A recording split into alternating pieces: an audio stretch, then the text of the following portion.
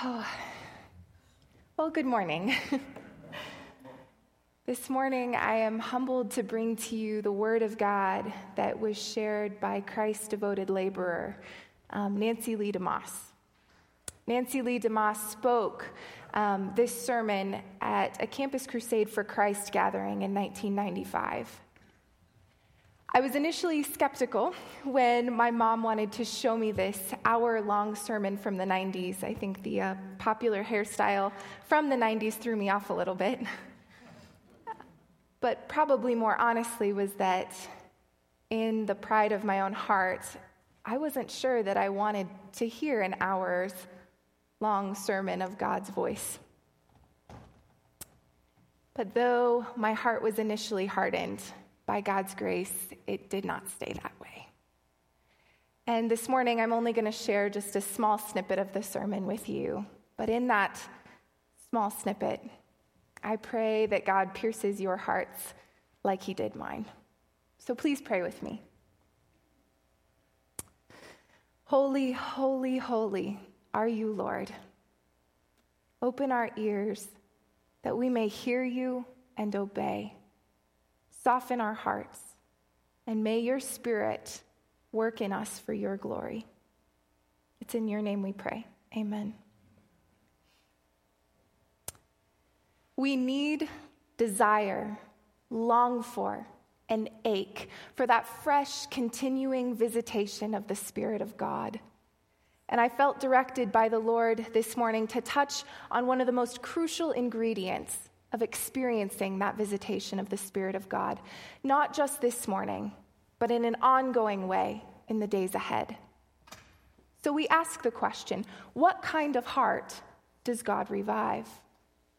And what does it take in my heart to experience ongoing, continual revival? Listen, if you would, to these scriptures, and I think the answer will become plain.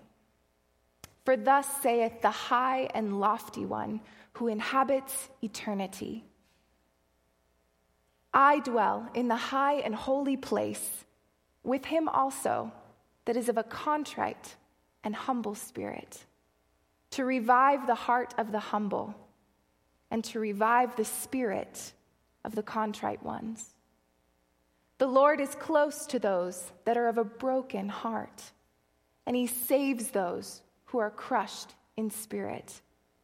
You do not take delight in sacrifice, or I would bring it. You do not take pleasure in burnt offerings.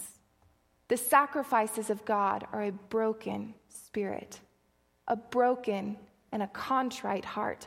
O God, this you will not despise. And then the Lord says, to this man will I look, to he who is humble and contrite in heart, and trembles at my word. Then we hear the words of the Lord Jesus, blessed, happy to be envied are those who are poor in spirit, the humble, those who rate themselves as insignificant, for theirs is the kingdom of heaven. Blessed, happy to be envied are those who mourn, for those who mourn over their sin, those who grieve over that which grieves the heart of God, they will receive the comfort that only God can give. As we hear those verses and think of many others like them in the scriptures, what is the kind of heart that God revives? The heart that God revives is the broken, the contrite, the humble heart. We are tempted to think of revival as primarily a time of joy and blessing and fullness and abundance and excitement and enthusiasm and wonder and overflowing abundance. And so at the right time it will be. We want a painless revival. We want, so to speak, a laughing revival. But the ways of God are that the way up is down. And we are reminded by one of the leaders of the revival in Borneo in 1973 that revivals do not begin happily with everybody having a good time. They start with a broken and a contrite heart. You see, we will never meet God in revival until we have first met with him in brokenness. The Epistle of James reminds us and calls us to draw near to the heart of God, and he will draw near to you. But there's a process first. Cleanse your hands, you sinners. Purify your hearts, you double-minded. Grieve, mourn, and weep. Let your laughter be turned to mourning and your joy to heaviness. Humble yourselves in the sight of the Lord, and then he will lift you up. Now, there are some here who might be discouraged that God has called us to brokenness. But I believe that is perhaps because we have some misconceptions about what brokenness really is. You see, our idea of brokenness and God's idea of brokenness might be two different things. We tend to think of brokenness, for example, as being sad or gloomy, never smiling, never laughing, or as being morbidly introspective, always trying to dig up some new sin to confess. Some have the image of brokenness as a sort of false humility, where we're continually putting ourselves down. For some, the word brokenness conjures up images of deeply emotional experiences and the shedding of many tears. But I want to say this morning that there may be many tears without brokenness, as there may be in some cases genuine brokenness apart from the shedding of tears. There are those who equate brokenness with deeply hurtful circumstances in their lives. But I would say again that it is possible to have experienced deep hurts and tragedies, and yet never to have experienced genuine brokenness. You see, brokenness is not a feeling. It's not an emotion. It is a choice that I make. It is an act of my will. And brokenness is not primarily a one-time experience or a crisis experience in my life, though there may be those. Brokenness is rather a continuous, ongoing lifestyle. It is a lifestyle of agreeing with God about the true condition of my heart and my life as he alone can see it. It's a lifestyle of unconditional, absolute surrender to the will of my Father. Even as the horse that has been broken is surrendered and sensitive to the wishes of its rider, so brokenness is a lifestyle of saying, "Yes, Lord, not my will, but yours be done." Brokenness is the shattering of my self-will so that the life, the spirit, the fragrance, the light of Jesus may be released through me. Brokenness is a lifestyle of responding in humility and obedience to the conviction of God's word. And as his conviction is continuous, so my brokenness must be continual. Brokenness is a lifestyle that takes me in two directions. It's a lifestyle of living vertically, so to speak, with the roof off in my relationship toward God as I walk in the light and transparent honesty and humility before him. But it's also a lifestyle that requires also that I live with the walls down in my relationships toward others. There are some wonderful illustrations in the scripture of broken people, and frequently those illustrations are set in contrast to the lives of those who were not broken. Think, for example, of two Old Testament kings who sat on the same throne.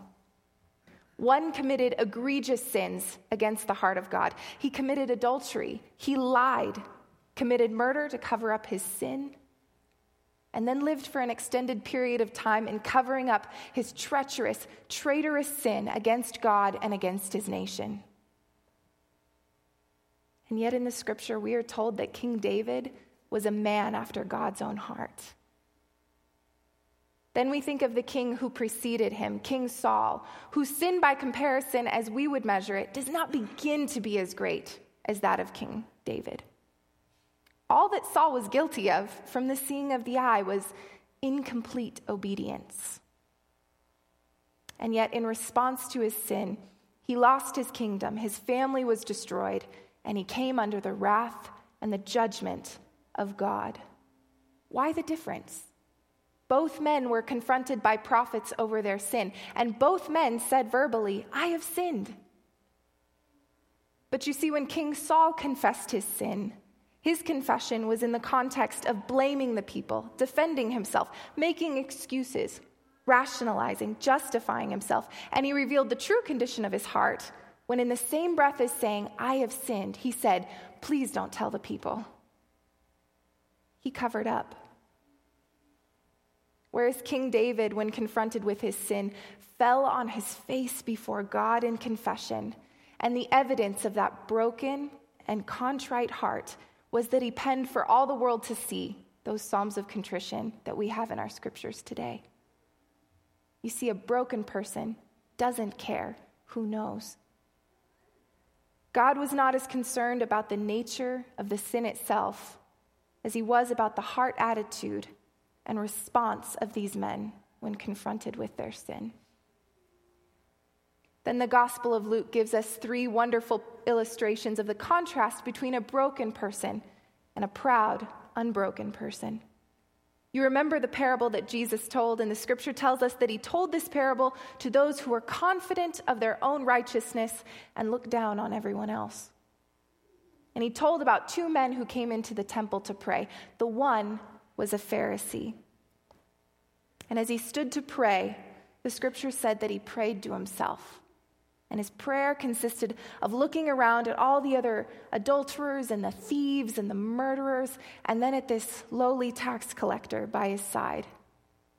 And he prayed, "Oh God, I thank you that I compare favorably to all these other sinners that I know."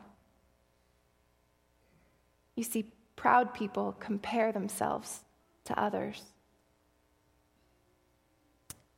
So he justified himself. He protested his own innocence. And there by his side was a lowly, despised tax collector who could not even lift his eyes to heaven. But in the presence of the holiness of God, he smote his breast and said, "Oh God, the only thing that I can ask for is for you to have mercy, for I am a sinner." You see, he refused to justify himself. Rather, he justified God. In Luke chapter 7, we read the story of Jesus being invited to dinner at the home of Simon the Pharisee. Now, scripture tells us that there was a woman who had lived in a sinful lifestyle in this town, and apparently it was widely known. Now, when she heard that Jesus had come to the home of Simon the Pharisee for dinner, she came into that home presumably uninvited, bearing with her an alabaster box of perfume. She went immediately to the feet of Jesus as he lay there reclining at dinner. Scripture said she stood behind him at his feet. You'll notice that everything that this sinner woman did was at the feet of Jesus. She stood behind him at his feet, weeping. A picture, I believe, of the brokenness and the repentance of her heart before she even came into that place. And then as her tears began to fall on the feet of Jesus, she lowered herself to wipe the tears off of his feet with her hair. A picture, I believe, of the forgiveness that she had experienced as Jesus had wiped her sinful heart clean. And then in the freedom of her heart, regardless of what anyone else in the room thought, she lowered herself even further to kiss the feet of Jesus, to worship him, to love him. And then she took that alabaster jar and poured the perfume, the ointment, on the feet of Jesus, as if she were oblivious to everyone else in the room. All that mattered to her was Jesus. And she cast herself in a broken, contrite spirit before him. Now, Simon the Pharisee is a picture to us of a proud, unbroken man who was incensed by all of this and said within himself, if this man were a prophet, he would know who is touching him and what kind of a woman she is, that she is a sinner. Well, not only did Jesus know what kind of a woman she was, but he also knew what kind of a sinner he was. And so Jesus spoke to him, you remember, and said, "Simon, I have something to tell you." "Tell me, teacher," he said. And Jesus told the story of 2 men who owned a moneylender amounts of money. One owed an extravagant amount and the other just a paltry amount. But neither of them had anything to pay, so the moneylender forgave them both their debts. And Jesus said to Simon, "Now which one will love this man more?" "I suppose," the one who had the bigger debt canceled, said Simon. Jesus said, "You understand that correctly, but there's something that you have not understood about me." He turned to the woman and said to Simon, "Do you see this woman? I came into your house, and you did not give me any water for my feet, just a common courtesy. But she has wet my feet with her tears and wiped them with her hair. Simon, you did not give me a kiss, a handshake of greeting. But this woman from the time I entered has not stopped kissing my feet.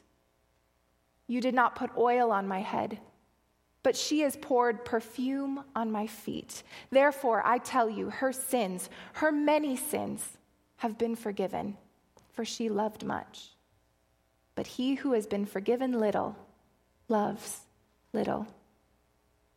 Do you suppose that Simon had any less to be forgiven than did this woman of the street? I think not. They were both sinners. The only difference was that she knew she was. And Simon, in the blindness and pride of his heart, could not see himself to be a needy sinner. One more illustration in the Gospel of Luke chapter 15. Jesus gave 3 parables, and we're told in the first verse who was in his audience. There were 2 groups of people in that audience. There were the tax collectors and the sinners, and we're told that they came to hear Jesus. They eagerly hung on his every word. They needed him, and they knew they needed him. There was also another group over on the sidelines, the Pharisees and the scribes, the teachers of the law. And they were doing their typical ordinary thing. They were muttering and murmuring to themselves and criticizing. Can you believe that this man welcomes sinners and eats with them?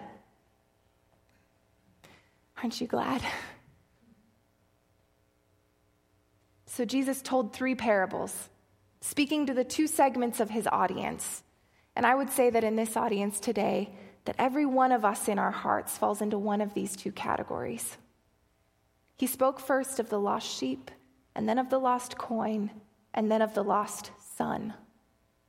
He told of the 2 brothers, and how the younger of them, with a proud, rebellious, stubborn, wayward heart, took his share of the inheritance and went off into a far land where he wasted it all in riotous living. But after he had spent everything, he began to be in need. It's often our need that leads us to the pathway of brokenness and repentance. And finally, having no more resources of his own, having tried everything possible to make himself a living, now destitute and poverty-stricken, the scripture says that this young man became broken. And in his brokenness, it says that he came to his senses. He came to himself. He became honest in his true condition. He said, "I will arise. I will go to my father." This is a step of repentance, turning from going my own way and turning toward the way of the Father. He's determined to make appropriate confession. "I will say to my Father, I have sinned against heaven and against you." And then he's determined to say to his father, though his father never gave him the chance to say the words, "I am not worthy to be your son. Just let me be one of your hired servants." You see, that's the heart attitude of the broken one, the humble person. It's the heart of, "I am not worthy to be, that you should extend your grace to me, O God. Just let me be one of your hired servants." And you know how the Father welcomed the Son, embraced him. The Father heart of God reaches out to, longs for. I will pause while this is now shut off. Thank you. Let's try this. Can you hear me? Oh man, we were just getting to the exciting part too. And you know how the Father welcomed the Son, embraced him.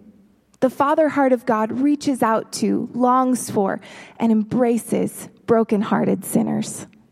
Put the best cloak on him, the sandals, the ring. Let's have a party. Let's celebrate. I think, however, we're not as familiar with the latter half of the story. There was another brother, the elder brother. And the scripture tells us in the 25th verse of Luke chapter 15 that the older son, meanwhile, was out in the field. He was the good boy.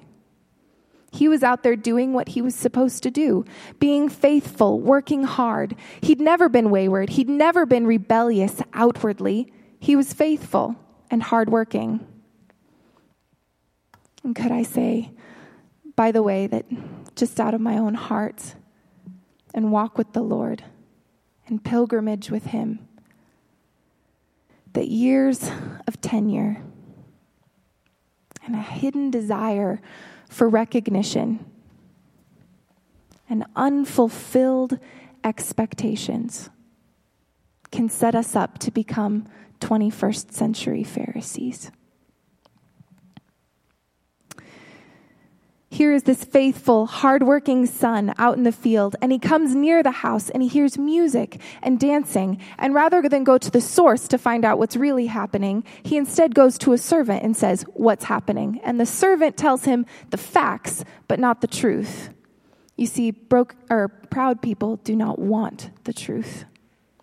The servant said, "Your rotten brother's come home and your father's got a party going for him." He didn't say, "Your brother, you remember how he left so high and mighty and haughty? He's come back, but he's not the same person. He's broken, he's humble, he's repented. He hadn't had a good meal in ages. He's at the end of everything, but his heart is broken, and your father's forgiven him, and it's time to celebrate." The elder brother heard that the younger brother had come home, and he couldn't rejoice in the brother's return. The father, hearing of the anger of the older brother, left the party. And I'm told that in a Jewish community, in a Jewish family, that when the father left, that the party had to stop while he went out to deal with the proud, unbroken elder brother. And isn't that like so many of our ministries and churches and fellowships today? There's no celebrations going on, no joy, because we're having to deal with all the proud, unbroken, angry, resentful, ripped off people. As I look at this elder brother, I'm reminded that the higher up that we go in terms of influence and leadership and responsibility and faithfulness of service, the easier that it is to become proud and blinded to the real condition of our hearts, to become self-deceived, to think that we don't need to be broken. And it becomes more difficult for us to be broken, for after all, we have more to lose in terms of our reputation. Well, as we think about these different comparisons, let me ask you, which ones do you identify with? Do you find yourself identifying with proud King Saul, with the Pharisees, with Simon, with the elder brother? Or do you find yourself identifying with adulterous King David, the broken, sinful tax collector, the sinner woman, the prodigal son? Or do you say, well, I don't think of myself as those people? You see, in each of these comparisons, both parties had sinned. The only difference was in their response to that sin, whether they were proud and unbroken or humbled and broken before God, aware of their sin. Church family, as we begin this season of Lent, we get to learn together what it looks like to live a lifestyle of brokenness. Not just a moment of confession on Sunday morning, but a lifestyle of seeing ourselves in the light of our holy God, prostrate before him, grieved at the state of our hearts. It is only with that perspective that you and I can truly experience the overwhelming grace that Jesus gave to us. This morning, I invite you to spend the next few moments in silent prayer, next few minutes in silent prayer. Listen to your Savior. Worship him. Adore him. Make your hearts vulnerable before your King.